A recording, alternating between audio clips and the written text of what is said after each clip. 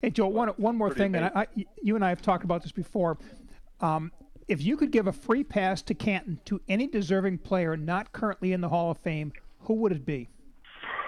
That's a hard one. There's two guys that I would give a free pass to, if you don't mind of me saying two, and they're No. both names are Joe. Joe Jacoby and Joe Klecko. Why? They dominated.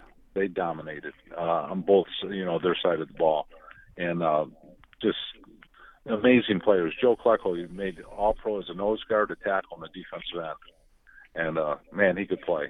He was a handful. And Jacoby, I was amazed at his size, his mobility, and I think he really deserves to get in. And I know all the guys we talked to always say those two guys are, two guys. And I'm talking linemen, not, Yeah, so I don't yeah, care about the other guys. So there's so many other ones, yeah. look forward back. But my Just guys, those would be my guys.